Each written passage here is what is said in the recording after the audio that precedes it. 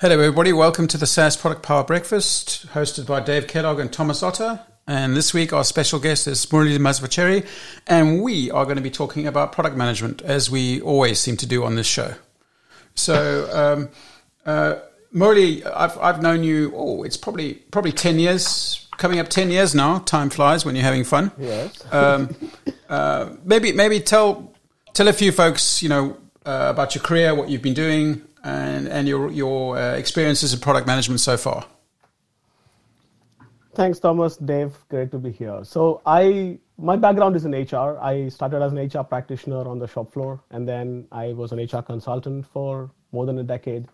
And then the last 10 years, I've been a product manager building HR-related, people-related enterprise software. So as a product manager, I was with SuccessFactors, and then we got acquired by SAP. I was there for close to 10 years at SAP, and then for the last year and a half now, I'm with Utmost, and we are a startup in the Workday adjacent non-employee management space. So you could call it a contingent workforce, you could call it vendor management system, but it's a combination of that, but seen from a talent lens. Cool. So, let's go back a bit to the early days, or we'll do a little bit of history. It's nice to do a little bit of reminiscing. We go back to the early days of SuccessFactors when you first started up with Employee Central. How big was the product? How big was the team? And where did it end up going? So we had about 15 developers. I was the product manager, and we were trying to build a core HR system, which is probably the most difficult of the people technology software to build. I mean, if you leave out payroll and time, it's adjacent to that. So we had that, and then soon after we got acquired, then we went eightfold up. We had about 120 developers. So from 15 to 120, we went in about 3 months or so. And that was an interesting challenge about how to scale up our delivery activities to go when you're 15 and one product manager to when you're having, say, 10 product managers or 15 product managers and you're 120 people, then the way you operate have to completely change. And that poses some interesting. Sure. Let's maybe dig into that. Let's maybe dig into that a little bit more. So yeah, how do you cope with that? How do you cope from going from being essentially a 15-person team where you can have a big pizza and feed everybody to that kind of remote global model? How do you actually do that? Yeah, so I don't think we had a blueprint when we started. We just kind of bumbled along. We did a few things very well. One of the things we did is we did a fairly extensive onboarding sessions for all the people. Now, we weren't hiring people, right? We were all, these were all teams that were moving in from different parts of SAP into SuccessFactors. So therefore, it's not like you have to go through an extensive selection process and stuff like that. So you just straight up jump into onboarding. So you first make sure that you have all the standardize all the tools that you're going to have. Even that was quite a challenge. So for one part, you onboard people onto what the product is, what the tools are, etc., and then come up with a process that will work for everybody. We actually didn't have a single standard process. Different teams did different things depending on whether they were in Germany, the US, Bangalore, or Shanghai. We had 4 locations as well. And actually we have 5, including a small team in Copenhagen. But that pretty much, let's say, Germany was the epicenter of the development. So that took us a while. And then we actually we set up a lot of processes to start with. Some of them worked, some of them didn't work, or nobody did anything with it. It was kind of lying around. So we went through that, and I think over a period of maybe first year, it was spent refining those processes. Wow. I don't think we said we have one set of processes and said, let's try this. And then some people would, invariably somebody would find something wrong with the way that it was working, right? So then you change, sort of like product management, I suppose. Sure. So what would be your advice to be, for somebody if you're a PM in in a software company and then you get acquired by a bigger software company, what would you advise to that PM be? When they suddenly go from a situation where they may be one dotted line away from the CEO to suddenly being part of this big beast. What would you advise to them be? So I don't think from a work perspective, like the physical work perspective, there's that much difference. Yes, there's going to be a whole lot of other groups of people that you have to engage with, and the guidance would be that engage with those people. I don't think one can try to say that things are going to be better the way it was. I could never say that things were better before the acquisition, right? Just the fact that we had so much more capacity to play with. Now, granted, that capacity came with a lot of asks on the other side of it, but still, it's like you're playing county cricket one day and you're playing test match the other day, right? So you do feel like you're in a... So therefore, the thing is that you will have to engage and use all those different things. Now, as far as the work is concerned, whether you're one level from a CEO or you're a big fish, small pond versus small fish, big pond, I don't think that really affects your day-to-day work. And you can get caught up in that, but that's no point. And then the other thing is whether or not we like it as part of the acquisition, you have to then adopt whatever is the new world is going to be. There's no point fighting that. Right. There are some people who did fight it, and they were generally unhappy, but that never works out well. Right. And I had the good fortune that, for example, I engaged a lot with the larger SAP, and for me that was hugely beneficial. Yeah, what do you mean by fight it, Murali? So fight it is like I continue to do things exactly the way I was doing before. Yeah. That's and that's what you say, or you start saying like I will only. Yeah, it comes down to the way that, because you cannot operate when you're 15 people. You operate on it's a sort of a firefighting type mode, and it works just well for that model. It doesn't. You can't firefight when you have like this many people, right? It's just chaos all along.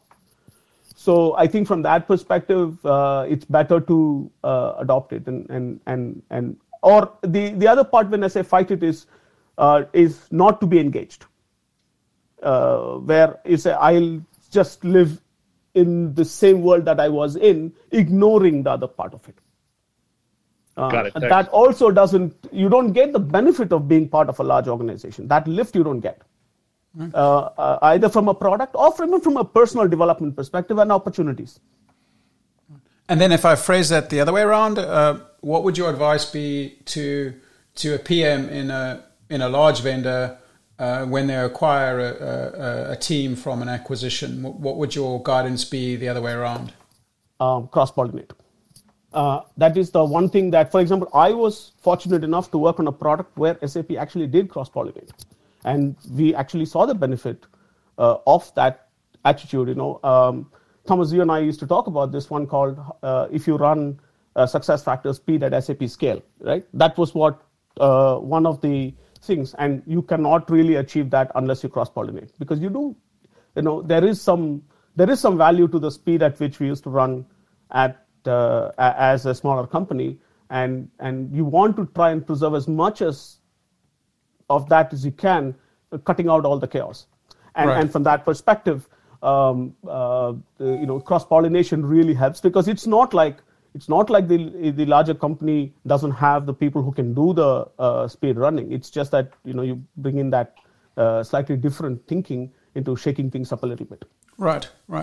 And so I suppose the other difference that happens when you deal with a big customer, when you become part of a big vendor, is dealing with a different type of sales force. When you're with a small vendor, you kind of know the salespeople, and you have an informal, negotiation and method of coping with random requirements and so on. But when you're in the bigger vendor, things change. Talk a little bit about that. Yeah, I think with the smaller, we had the same the same pressures. I don't think there's anything that I could say that, we didn't have the commitments to sales or sales-driven commitments. We had them even when we were SuccessFactors, no question about it. Now, when we went to the larger company, the number of people you're dealing with and the kind of complexity in that's a whole different beast. And therefore the pressures come from a lot of different places. And I'm not still convinced that it's possible to control it. It's best to manage it to the best we can. Right. I haven't seen in 8 years. I tried and didn't get very far. But there will always be. If you want to grow, I suppose you will have to make some commitments to build stuff that's not there. Yeah, I don't think we can get away from that. Yeah, there's always that tension between selling what you have and selling a vision. Right. And my at least I tried to do this, and I still try to do this today, is the salesperson has a choice. They can sell what we have, but if we sell what we don't yet have, then buy us the time to get there.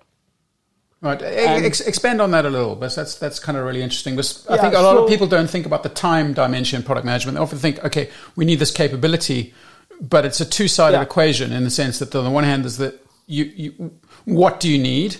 And when do you need it by? And that's right. The when is often the more challenging factor than the what. And I look back at, at least in the limited domain I work in, which is mostly people technologies, most of the commits that have come my way, it's not a question of if. It was always a question of when. Yeah, we'll get to this. It's not, we can't yet do this because we have to do these other things. That's usually been my response. I mean, there's been some odd things here or there, but by and large, I mean, on the bell curve, the bulk of this stuff would come in this bucket that, absolutely we want to do this. But we won't be able to get to this in 3 years or foreseeable future, for example. Right. So then it becomes a matter of using the sales person, whoever is the account exec, to be able to get the person's support to manage the customer and balance their expectations and see whether what we can do. And I think that's where it is, because it's not a at least in the enterprise space, people are trying to get some function work better, right? That's what it's either automating it or making it more efficient or effective, whatever be the thing. It's not like I'm doodling around posting comments all day. That's not the purpose of an enterprise software typically. So therefore, there is a validity to when a customer asks for something that we don't have yet. So I never, more often than not, so therefore I can confidently say that it's always a matter of when, and that's the time dimension that you're talking about. Right. So and because, one more thing, because in the enterprise SaaS world especially, the account exec, it's not like they can just throw the relationship over the wall and walk away. There is an engagement process that the account exec also has, even after the deal is closed with the customer. So there is some value to having that account exec own that part of the equation, that if you sell what we don't have, help me manage that relationship. But don't come back and say, well, the customer is angry because we don't have this, we have gaps. Well, you knew the gaps were there when we sold it. And both of us signed up for this. Thomas, can I take a question in? Indeed, sneak away. What process did you use? If someone was going to sell something that kind of wasn't on the truck, what was the approval process you had, and how did you ensure that was the direction you wanted to go in? Yeah, so typically we'd say there is a process we had for making contractual commits. Now, that one is a tricky one, because the more onerous that process is, the less the incentive for the salesperson to follow it. And because so it has to be, we've tried different things, but the more controls you try to put on it, then the more leakage there would be. And the worst thing that can happen is, it becomes something like a wink, wink, nod, nod, and there's no trace of that stuff. My guidance would be to watch out for any functionality questions that come up during the pre-sales or the sales cycle. And each one of those things that have come up, which we don't say I don't have today, those are potential escalations after they have bought the product. Because somewhere along the line, somebody over there thought this was important, but somehow it didn't make it into a contractual process on our side to track it. And that's definitely one. I'm not saying everything is going to be there, but they're all potential. It was part of the process to try and see if they really needed it. Because to me, the real tragedy is when we commit to do something, do it, and they don't use it. And we try to, because that requires some engagement during the pre-sales process to find it out, because that's the time to find it out. But the problem is that there's so many different players involved in a sales cycle, on the buying cycle, the buyer, the user, the implementer, they're all different personas.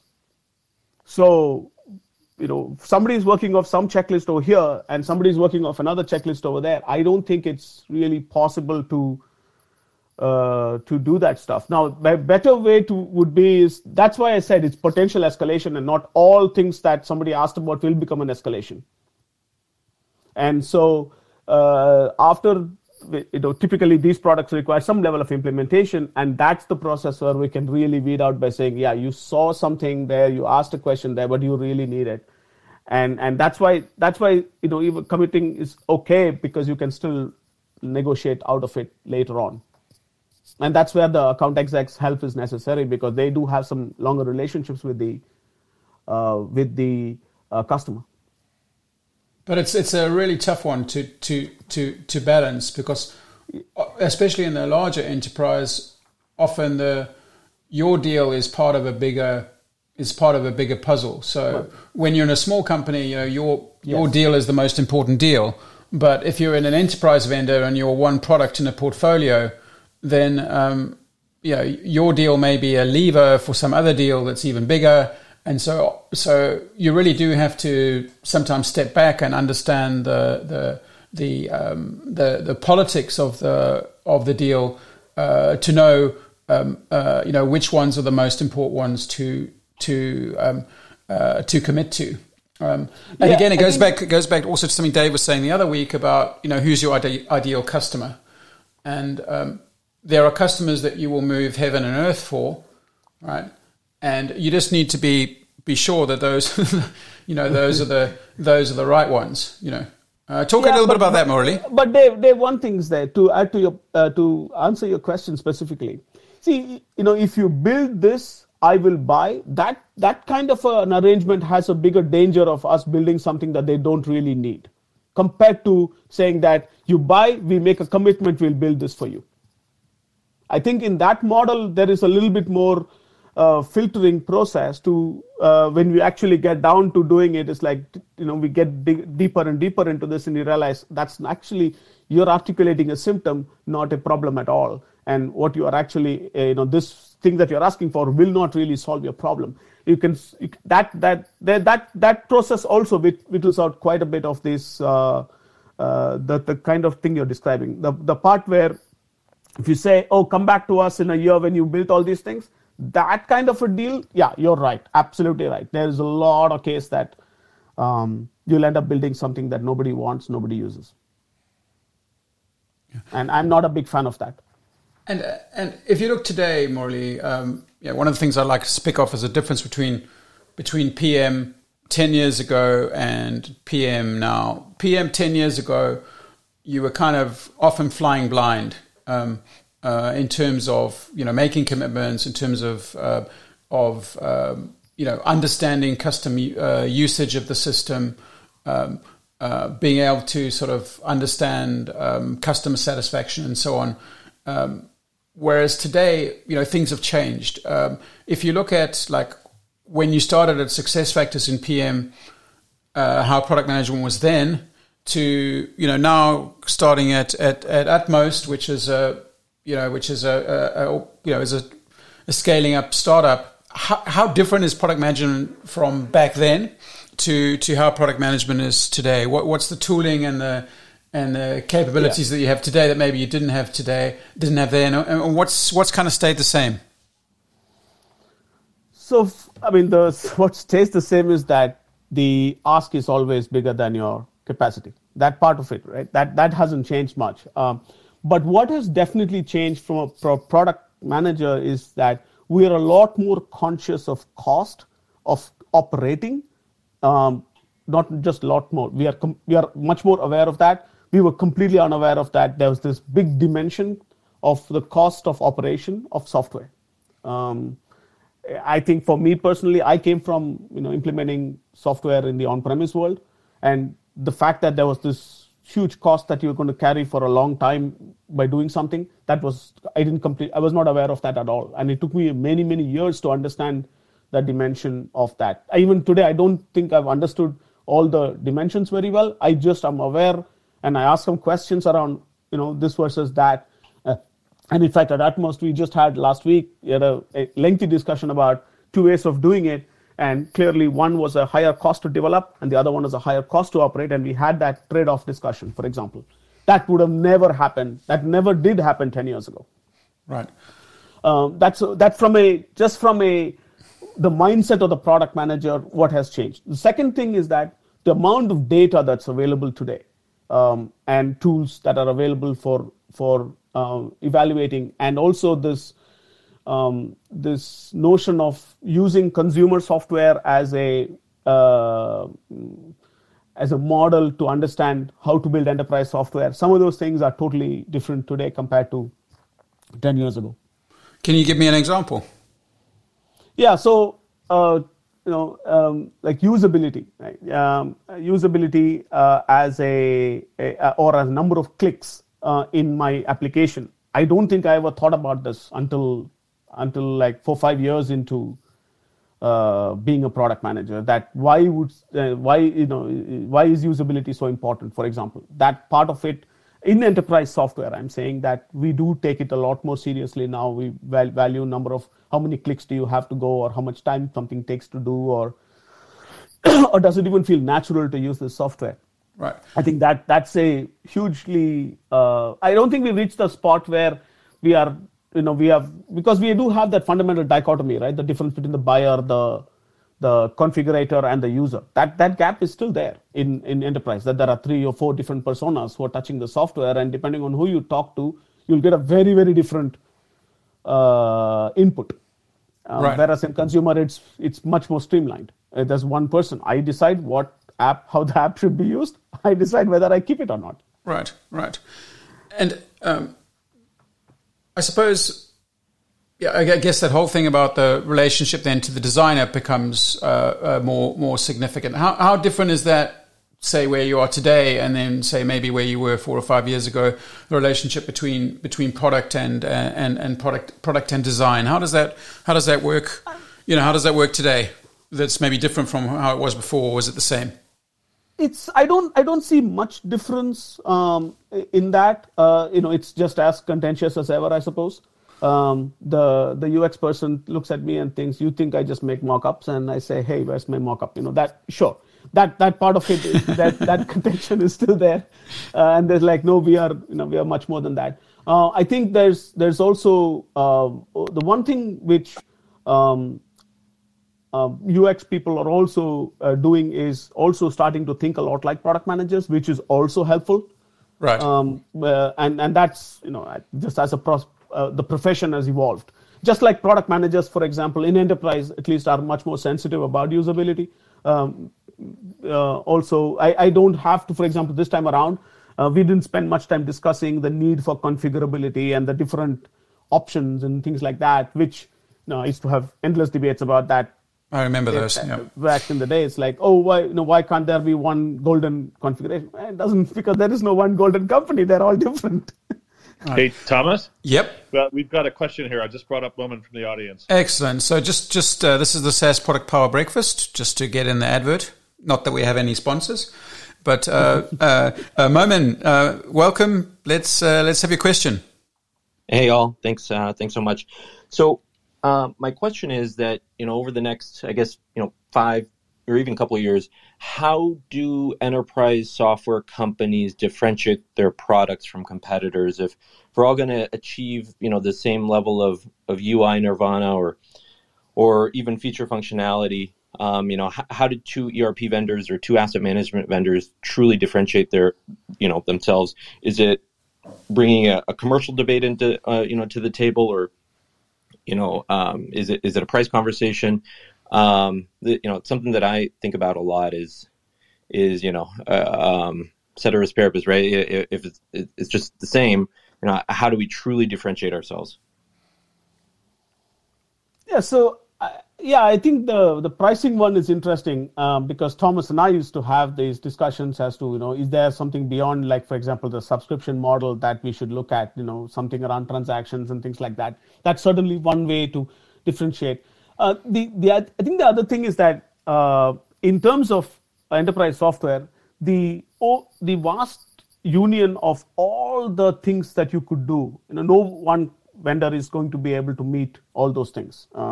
Even today, after so many years, when you look at mature products and you say these people do this well and those people do those things well. And therefore, then one way to differentiate is to figure out, am I going vertical or am I going geographic, or am I going after something that I am known for? What am I doing better?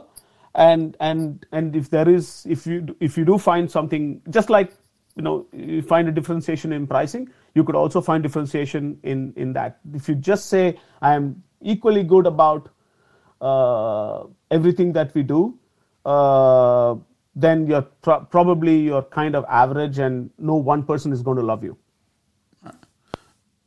Yeah, it's tough to be an all-rounder in cricket, in other words. Yeah. Yeah. It's tough to be an all-rounder and be selected for your batting or your bowling. Indeed. So there will be a fair bit of cricket slipping in here, I'm afraid. So apologies to the baseball fans, but I think I will translate to baseball if I knew how. Hey, I had a thought on that question. I'd like to weigh in because I think it's super interesting. Look, in my opinion, it's going to be harder, right? That design used to be a differentiator, and now it's table stakes. Yeah. And I think that's generally a trend in enterprise software, that things become table stakes over time. Mm-hmm. And to me, you prompted a bigger question in my head, which we can revisit another time. But I think to really disrupt an entrenched enterprise software vendor like Oracle and databases, right, or SAP and apps, it takes a simultaneous technology and business model disruption. I don't think you can just do it with features and tech. Mm-hmm. And if you look at SaaS with Salesforce, if you look at MongoDB and NoSQL, they were both business model and technological disruptions.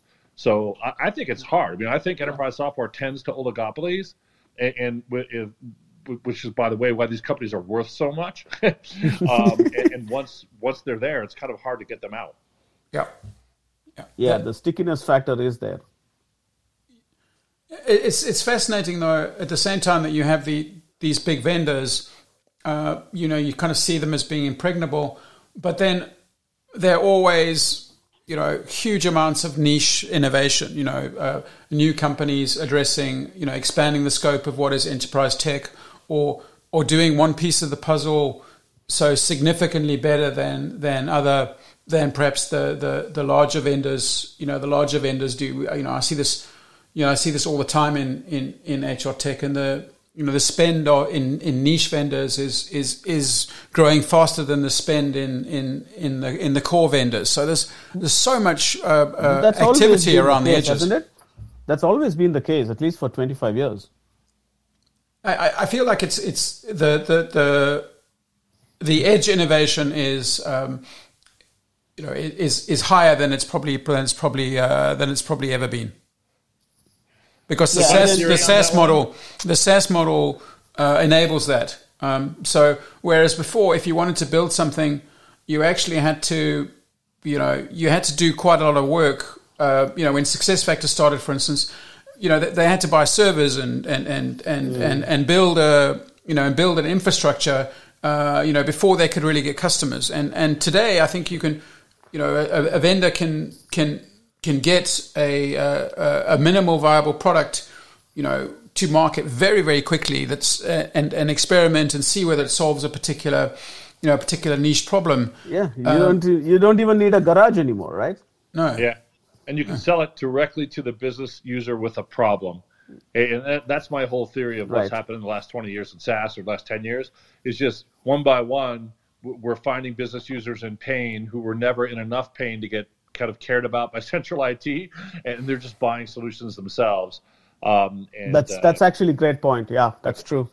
But if I may say something, isn't that what Mark Benioff did to Siebel back in 2003 and 2004? I mean, I think, aren't we ready for an even greater shift in thinking? Dave, I think you have a good point. I think the commercial models are hitting on just a truly disruptive way of being able to pay for enterprise software and how the business sees value in it, whether it's day one or day 100. I think that's going to move the needle. I think also what's interesting is that at the moment we have what in academic speak, what is called a dominant design. Right, and that is SaaS. Right, today in enterprise software we have a dominant design, which is you build something, it sits on AWS or it sits on Azure or it sits on GCP and does a whole lot of things for you, and you charge a subscription for it. Right, that's the dominant model. 15 years ago we didn't have a dominant model. We had that model emerging. We had a previous generation of model in on-premise software, and we've seen that shift. So things are at least architecturally relatively settled at the moment at a high level. I suspect, just as we get comfortable with SaaS, something else will come along. I don't know what that thing is that will come along and that will disrupt this. Then Dave and I will have to rename the breakfast. But at some point there will be something that disrupts this rather cozy assumption that we have today of public cloud and subscription license. What do you think, Murali? I mean, transaction based value. That's more based on value. That works in certain areas. I guess some of us haven't yet figured out how to do that for all the stuff that we do. I guess the question there, Murali, is that as disruptive as SaaS was to on-prem, or is that simply a refinement of the SaaS model? I'm a little bit in the latter camp. I think it's a good idea. I don't think it works in all cases, but it does not. Is it really disruptive? Yeah, it's not. It's definitely not nothing is close to the SaaS versus on-premise disruption, which was totally. I see perhaps in sorry to keep going on about HRTECH, but it's kind of the only thing that I know. There is a potential disruption in HRTECH, which I think is quite significant, is that for the last 20 years we've been centralizing data. We've been moving stuff from local systems to global systems. So we've been saying, the nirvana is you have this one single system that functions globally, that brings everything together, and then you can run everything, you can run all your processes globally. And, I suspect we'll start to see a fragmenting of that, and we'll start to see, edge computing is the wrong term, but we'll start to see more local processes moving back to local local levels, and then there'd be loosely coupled, then an emerging sharding or coupling of these systems. I think we'll start to see that happening at least in HRTECH. That's driven by regulation also, right? There's also increased data residency regulation that's going on, which correct make that possible. And geopolitical. I think it's a combination of geopolitical and legal factors, and then companies will want to operate more independently, and also I think we're at a point where it's architecturally feasible. I think 10 years ago, and it wasn't architecturally feasible to design a distributed system that worked very well. Work very well globally, but I think in terms of database technology, things have changed, and I think in how you think about applications has changed. I think Murali, the example that you and I know was the architecting to cope with the Russian requirements for and perhaps things like that will become more commonplace. But I wanted to turn that question back to Momin. Momin, what is the hypothesis that you've reached in your thinking on this topic? I look at the enterprise software world, and between the big enterprise software companies, I personally don't see differentiation in the products, and I believe there needs to be something else that has to come to light, because so many of those niche vendors are being able to sell into the business, being able to sell their SaaS solutions right into the business. That maybe there's a world where enterprise software doesn't even exist as it is today, right? And I actually probably really do believe that. There's a couple episodes ago where I talked about, even the role of system integrators, how, Accenture and Deloitte, often dominate this space and they have billion-dollar practices. Is that even a future for them? And again, I don't see it. I can tell you about one thing. This is when commercial off-the-shelf software came. That was in the 80s or so, 80s, 90s. At that time, these system integrators who are big time, they were application development. They had big application development teams. An end of the world was forecasted for them at that time. In fact, ERP was the biggest thing that happened to them. And then when it went to SaaS, the same thing was said. Oh, you don't need all these system integrators anymore. But SaaS has been another great boon for them. So I think I'm less on board for that particular thing, that these organizations are fairly flexible and they will bring about the change and they will ride that change wagon anyway. So I think I agree that it may not be the same model, but I think they might. Forecasting of their demise is greatly exaggerated. But you raise a great point. I'd actually had this discussion with a customer once, saying that this was when we were coming out with a new UI, and we were discussing when they should adopt it and things like that, and the centralization versus decentralization argument. And I said, what if we allow each user to decide if they want this new UI or not? And I got a lot of pushback from that customer saying that, oh, you cannot just do that.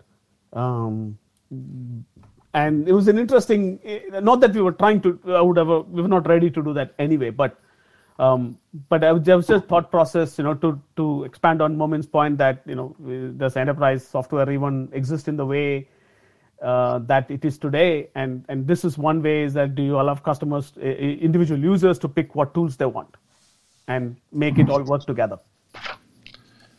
Hey, Momin, I have two thoughts on what you said. One, by the way, all the way back to, I think, Murali's point, when system integrators kind of originally were born, they weren't even called system integrators because they weren't integrating systems, they were building systems. Yes. And I remember the first time I heard the term system integrator, I'm like, what's that? And I would argue that Palantir is truly a next-generation system. Like them or hate them, they're truly a next-gen system integrator. They hire super quality talent. They bring huge amounts of prepackaged tech to the party and solve really hard problems. So I think that's an example of somebody who's different. And then when it comes to enterprise software, look, the inner marketing guy in me just has to say, if we can differentiate rice and beer, we can differentiate software. There will be a way. and I think mega vendors primarily do it on breadth. Startups primarily do it on depth. Thanks.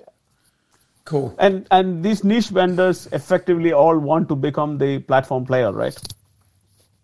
Yeah. In an enterprise.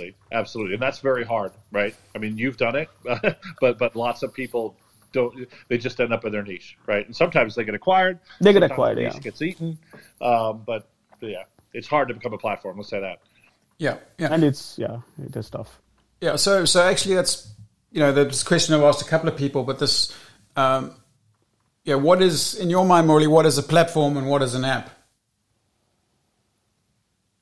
Oh, boy. This is such a philosophical question. A platform is something that is inherently, the value comes because something else, it drives something which actually gives value. So if I'm an app, I'm used by an end user. If I'm a platform, the app uses the platform. So that's how I could differentiate the two things. And it's also possible to quantify what the app does a lot better than what a platform does. If you're not, if you're not able to quantify that, chances are then it's becoming platform. Right. But it's a what do you call, order of how many degrees you are from the user is probably how you can differentiate the platform versus the app. Right. I think from an enterprise perspective, yeah. Yeah. I remember when I first started working with you, you had a definition for me of what the goal of a product manager was, and it's still stuck with me. I hope I don't massacre your description, but your definition of a product manager's role was to make sure that engineering is working on the right thing at the right time, and you said everything else is a bonus that you do as a product manager. And so that's on the production side. So if you think about a product manager, right, there's three things we do. One is ideation, one is production, and one is dissemination. Once the product, all the go-to-market activities and all the other stuff like that. So in the production thing, and if you think about it, 60% or so of the product manager's time is spent in that middle phase, which is where the product is built. There, it's absolutely. It is about because inherently there are more asks than you have capacity for. Then what do? You use your ideation to say what should I work on, and then everything is focused on that. Right. And so explore a little bit, how you think then about issues of technical debt and how product manager works with an architect. I'm thinking especially in the, I'm thinking for advice here in particular for some of the earlier stage vendors who, have to start thinking not just about functions and features, but about making data model decisions and so on, early on in the product life cycle that will set it up for the future.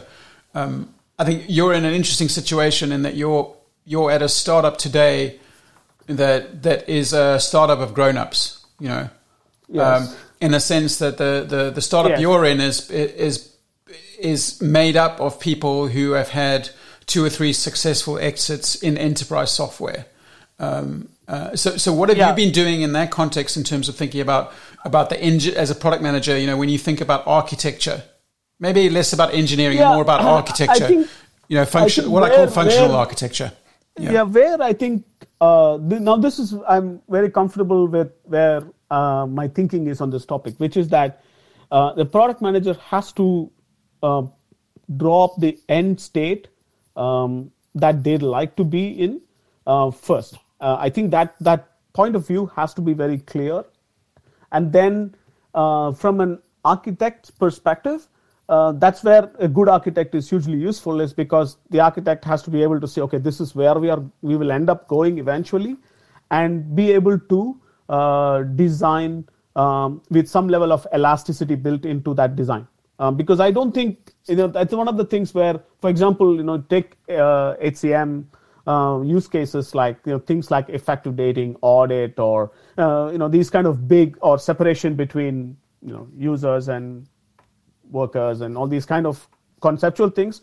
You may not be able to solve all of them today, but that you will have to solve them if you're successful. And that means that at that stage, to retrofit your design takes forever. So either you design for it right now, whether or not you build it is different, but you have to design for it. So I think it starts with the product manager. That's one of the things that I've done for the last few years, is that when we're doing something, is to like, okay, what will the end state be, and start with the design from there, with the architect from there. And then when we get to the engineering, that's a lot of, there's no way an engineer can cope with all that level of complexity when you have a week or 2 weeks or whatever to build whatever you want, whatever you need. And so for sure, we've got to start from that perspective. And I think any product manager, that's that ideation phase where you sit there and think about, okay, what will that end state be? What will be my vision like? What are the pitfalls? And as far as that is concerned, I mean, there's going to be debt. I don't see any way around it. And I'm actually 50-50 on whether, is debt, how much debt is bad and how much debt is good. I haven't yet found a golden rule yet. Everybody wrings their hand and makes a big noise about it, but I don't think we know how to manage that quite well yet, because initially you are going to load up the debt. Yeah, I think I've been thinking a little bit about this, and I think in terms of sort of conscious debt and unconscious debt, right? There's debt that you're taking on that you know about, right? And you've thought it through and you've weighed up, are you prepared to take this on? And then there's other debt that hits you that you weren't expecting, that hits you from the side, So I think about, I've looked at some HRTECH vendors, and they've thought very carefully about that separation between employee and user, right?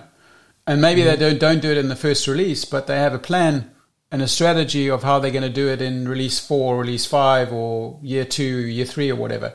And then you get another vendor where you meet them, they've been going for 2 or 3 years, and you ask them, hey, have you separated the user and the employee object? And they say, why do you want to do that?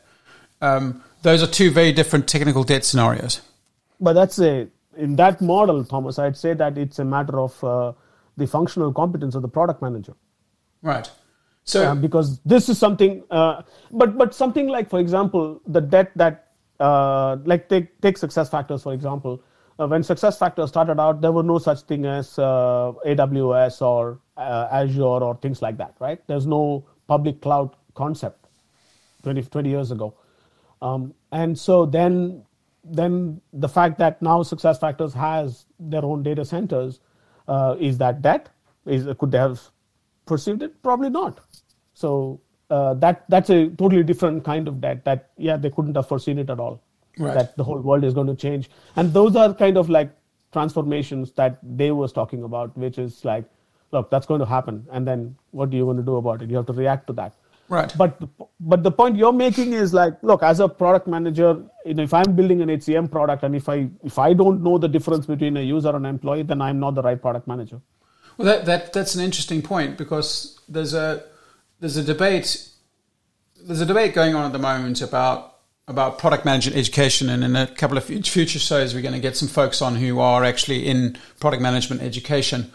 And it's this debate between, can you take somebody who has a product management discipline and put them into managing a product, or do you take somebody that has subject matter knowledge and develop their product management skills? And it's quite an interesting thing. Both you and I come from the latter. Both of us came from deep functional expertise, and then kind of learnt product management along the way. It was really the only option back then, but today you can go to university and you can do a course on product management, right? What would you say to somebody that had done a course in product management and was now moving into an enterprise product management role? What would your advice to them be? No, I think in that model, I think it's important to gain depth in some functional product area. Let's say enterprise product management, some functional depth area, whether it's sales, CRM, or HCM, financials, whatever be it. Get the depth there, because ultimately you're dealing with business users. So you have to understand that part of it. Now, obviously, having a mix of both skill sets may actually be good, as in people who have a strong grounding in product management training and they've learned the mechanics quite well. And then the other, if you have a team, having a mix of both may be a good way out. But I'd say that in the model that you're describing, where somebody comes in, I think then you have to spend a certain amount of time in one product, the first one. After that, I think you can rotate quite a bit, because you have a certain North Star or whatever to relate how I should ask the questions to. Right. Otherwise, half the time you don't know what questions to ask, isn't it? When you have a like, if for example, take your example, the one that you described, which is the user versus employee thing. If you don't know the fact that the user and the employee is not the same thing, you wouldn't know unless you have some understanding of the domain, and that domain expertise gives you a certain grounding to then treat when you get to a next domain, you will be much better positioned to understand what you don't know. Right. Do we have any, Sorry. Dave, a question did I hear a question from somebody? Or was I imagining that?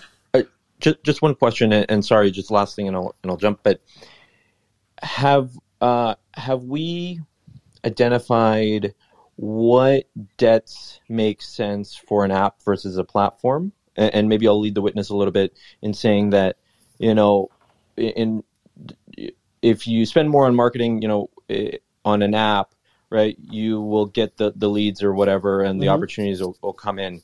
But for a platform, there's an argument to be made, and people far smarter than I make this argument about how just sheer investments in marketing, such as like customer acquisition or sales discounts, create far less value for the platform than things like investments in network effects or architecture or whatever. But so have product managers actually truly figured that portion out about, or even sales leaders about taking on debt for an app versus a platform? Thanks. So I'll have a go at that first, Murali, and then you jump in. This is one of the hardest things as you get bigger. You essentially, as a product manager, if you're leading a team, you're managing a portfolio, right? And so you may have this platform that you're trying to encourage all the app engineers to develop on. At the same time, you've got the demand for more and more functionality demands coming from sales and for the market. You never have a salesperson saying, "Hey, you need to improve your platform." You always have a salesperson saying, "Hey, we need more application functionality, or we need a better UI, or we need more consistency." And customers will normally ask you for features rather than for platform capabilities. And so you, as a product leader, you have to think about a platform quite objectively. And this goes back to the point I made about developer efficiency. The goal of a platform should be to make your application engineers more efficient, right? And that's really where you've got to push the platform. You've got to really push the platform to do. So a platform, the sole measure of a platform's success is its adoption, right? Murali, do you want to jump in here? You and I have lived through this. Yeah, I don't think we have. Actually, we've come to the good model to even evaluate in the context of like an enterprise thing. How do you evaluate if a platform is effective or not? And the platform, the one thing we know is that platform needs to think much longer term from their roadmap or from the use cases that they need to support, compared to like an app. App can app can make turns faster, but platform cannot change that quickly. But in general, and platform is viewed as a cost rather than as an investment by some people, sometimes including me, when I was not responsible for platforms. But yeah, I don't think we have reached. It's still an open question, and we kind of bumble through it, and I haven't seen a good model yet for that. Right. Dave, what about you? Dave, have you spent time thinking about this problem? Yeah, I have. I think there's two parts to it. There's the platform, the internal kind of primarily internal platform, and the platform that wants to be both internal and external, right? Where customers are writing to the platform as well as your own developers. And I think it's hard to measure the success of the platform. I'm not a huge fan of measuring the platform's success by its direct revenue, because then they're going to underserve the internal people. And in my opinion, the most common form of technical debt, other than just picking the wrong platform yourself to write on, right, is, or maybe it was right at the time, but it becomes antiquated. But the most common one, in my mind, in bigger companies, is when, I'll just give you a concrete example. When I need a routing engine for routing cases because I'm running customer service, sales need a routing engine for routing leads, and the platform team says no, so we each build our own. and now we've got tech debt because we have two different routing engines. They're not compatible. They work differently. And in my opinion, somebody, an architect, should have stopped that. But and this is why I'm a huge believer in strong architects.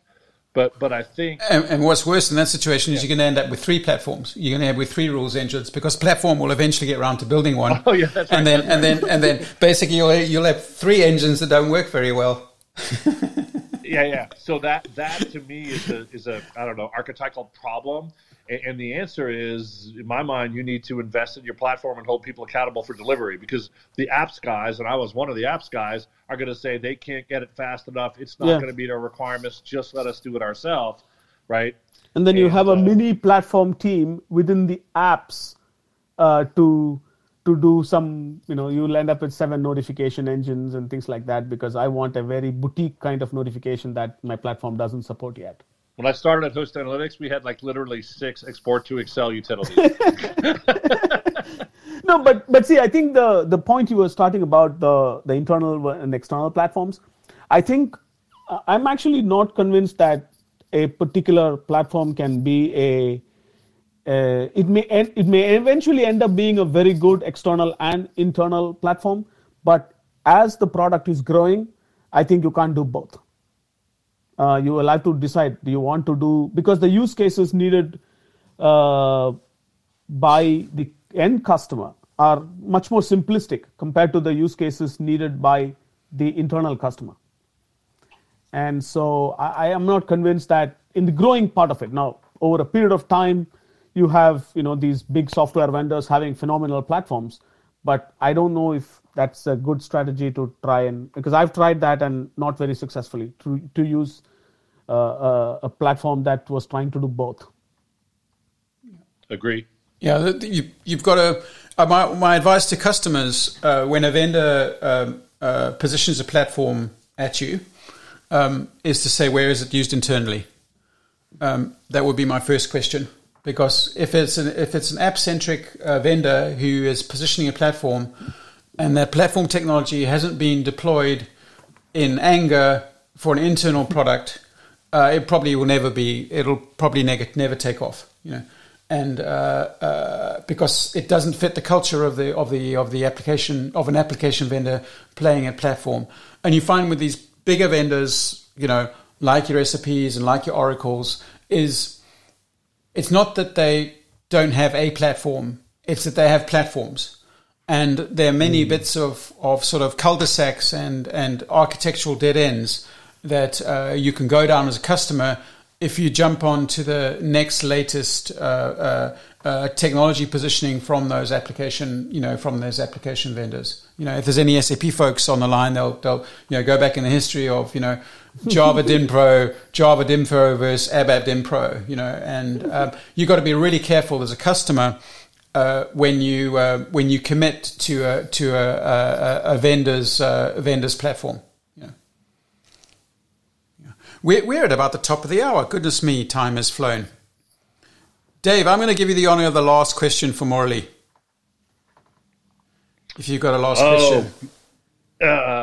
Mike, I guess the question, it's all right to where we started, which is, as you went from 15 developers to 100 developers, do you feel like you got the capacity, the 6x increase in capacity? That's my biggest frustration. And I'm just curious if you did get it, and do you have thoughts on how to get it? Because I just feel like there's, maybe I'm nostalgic, but there's massive diminishing returns on growing the dev team. There is. I am still not convinced that.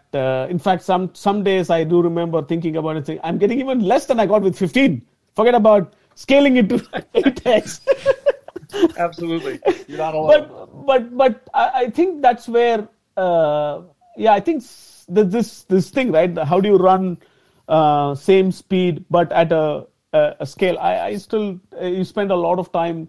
I think one way to measure this is now I'm starting to think about. Later on, I started to think about is how many people do you have with fingers on keyboards versus not. So like operative product managers, developers, QA people who are actually testing, whatever be it, right? Those kind of resources versus not, and that will start to give you an idea of of how much you're getting, because the more and more you start to add the non-coding or known such layers, that tells you that, okay, you're not getting more efficiency. I mean, so to some extent, yes, you'll need some layers to smoothen out and make the scale work. But unsurprisingly, I have a metric for that, which I call developer density or salesperson density, and it's quota-carrying salespeople divided by the sales org, or developers divided by the engineering org. It's the same exact problem. Same exact problem, and then measuring that metric will tell you whether you're adding fat or whether you're adding meat. So, Dave, maybe a last question on that, Dave? What's a good number? I think it's 40%, but that's no, I mean in terms of the if a reasonably successful SaaS company has got a product out the door, say 10 million ARR, the ratio of bag carrier to code commit. I think it's 40% in both cases, to be honest. I mean, plus or minus. Right. It's lower than you think. Right. Yeah. But a lot of people get outraged and they're like, we have less than half our people writing code or less than half our people selling. But if you go through the management layers and the sales ops and all that stuff, and you hold them accountable for actually helping, the right answer, in my opinion, is somewhere around 40%. Right. Cool. Wow. We will go back and dig into that on another day. I'm also particularly interested in the ratio between how many salespeople, commission carriers, compared to number of engineers. And when I meet European software companies on a whole, I feel that they have the ratio the wrong way around. They always seem to have more engineers than salespeople. And I've always been in the belief that once you've got some sort of market fit, you need to have many more salespeople than you have engineers. Right. But we'll come back to that another day. Murali, I want to thank you very, very much for coming on the call today, and I hope to see you one of these days in a Chennai Super King shirt I'm thinking it's got to be Lords this time. It's got to be Lords. Yeah, Lords or Newlands. Lords or Newlands. That's right. All right. All right. Thank you, everybody. Thanks very much. Bye-bye. Cheers, everybody.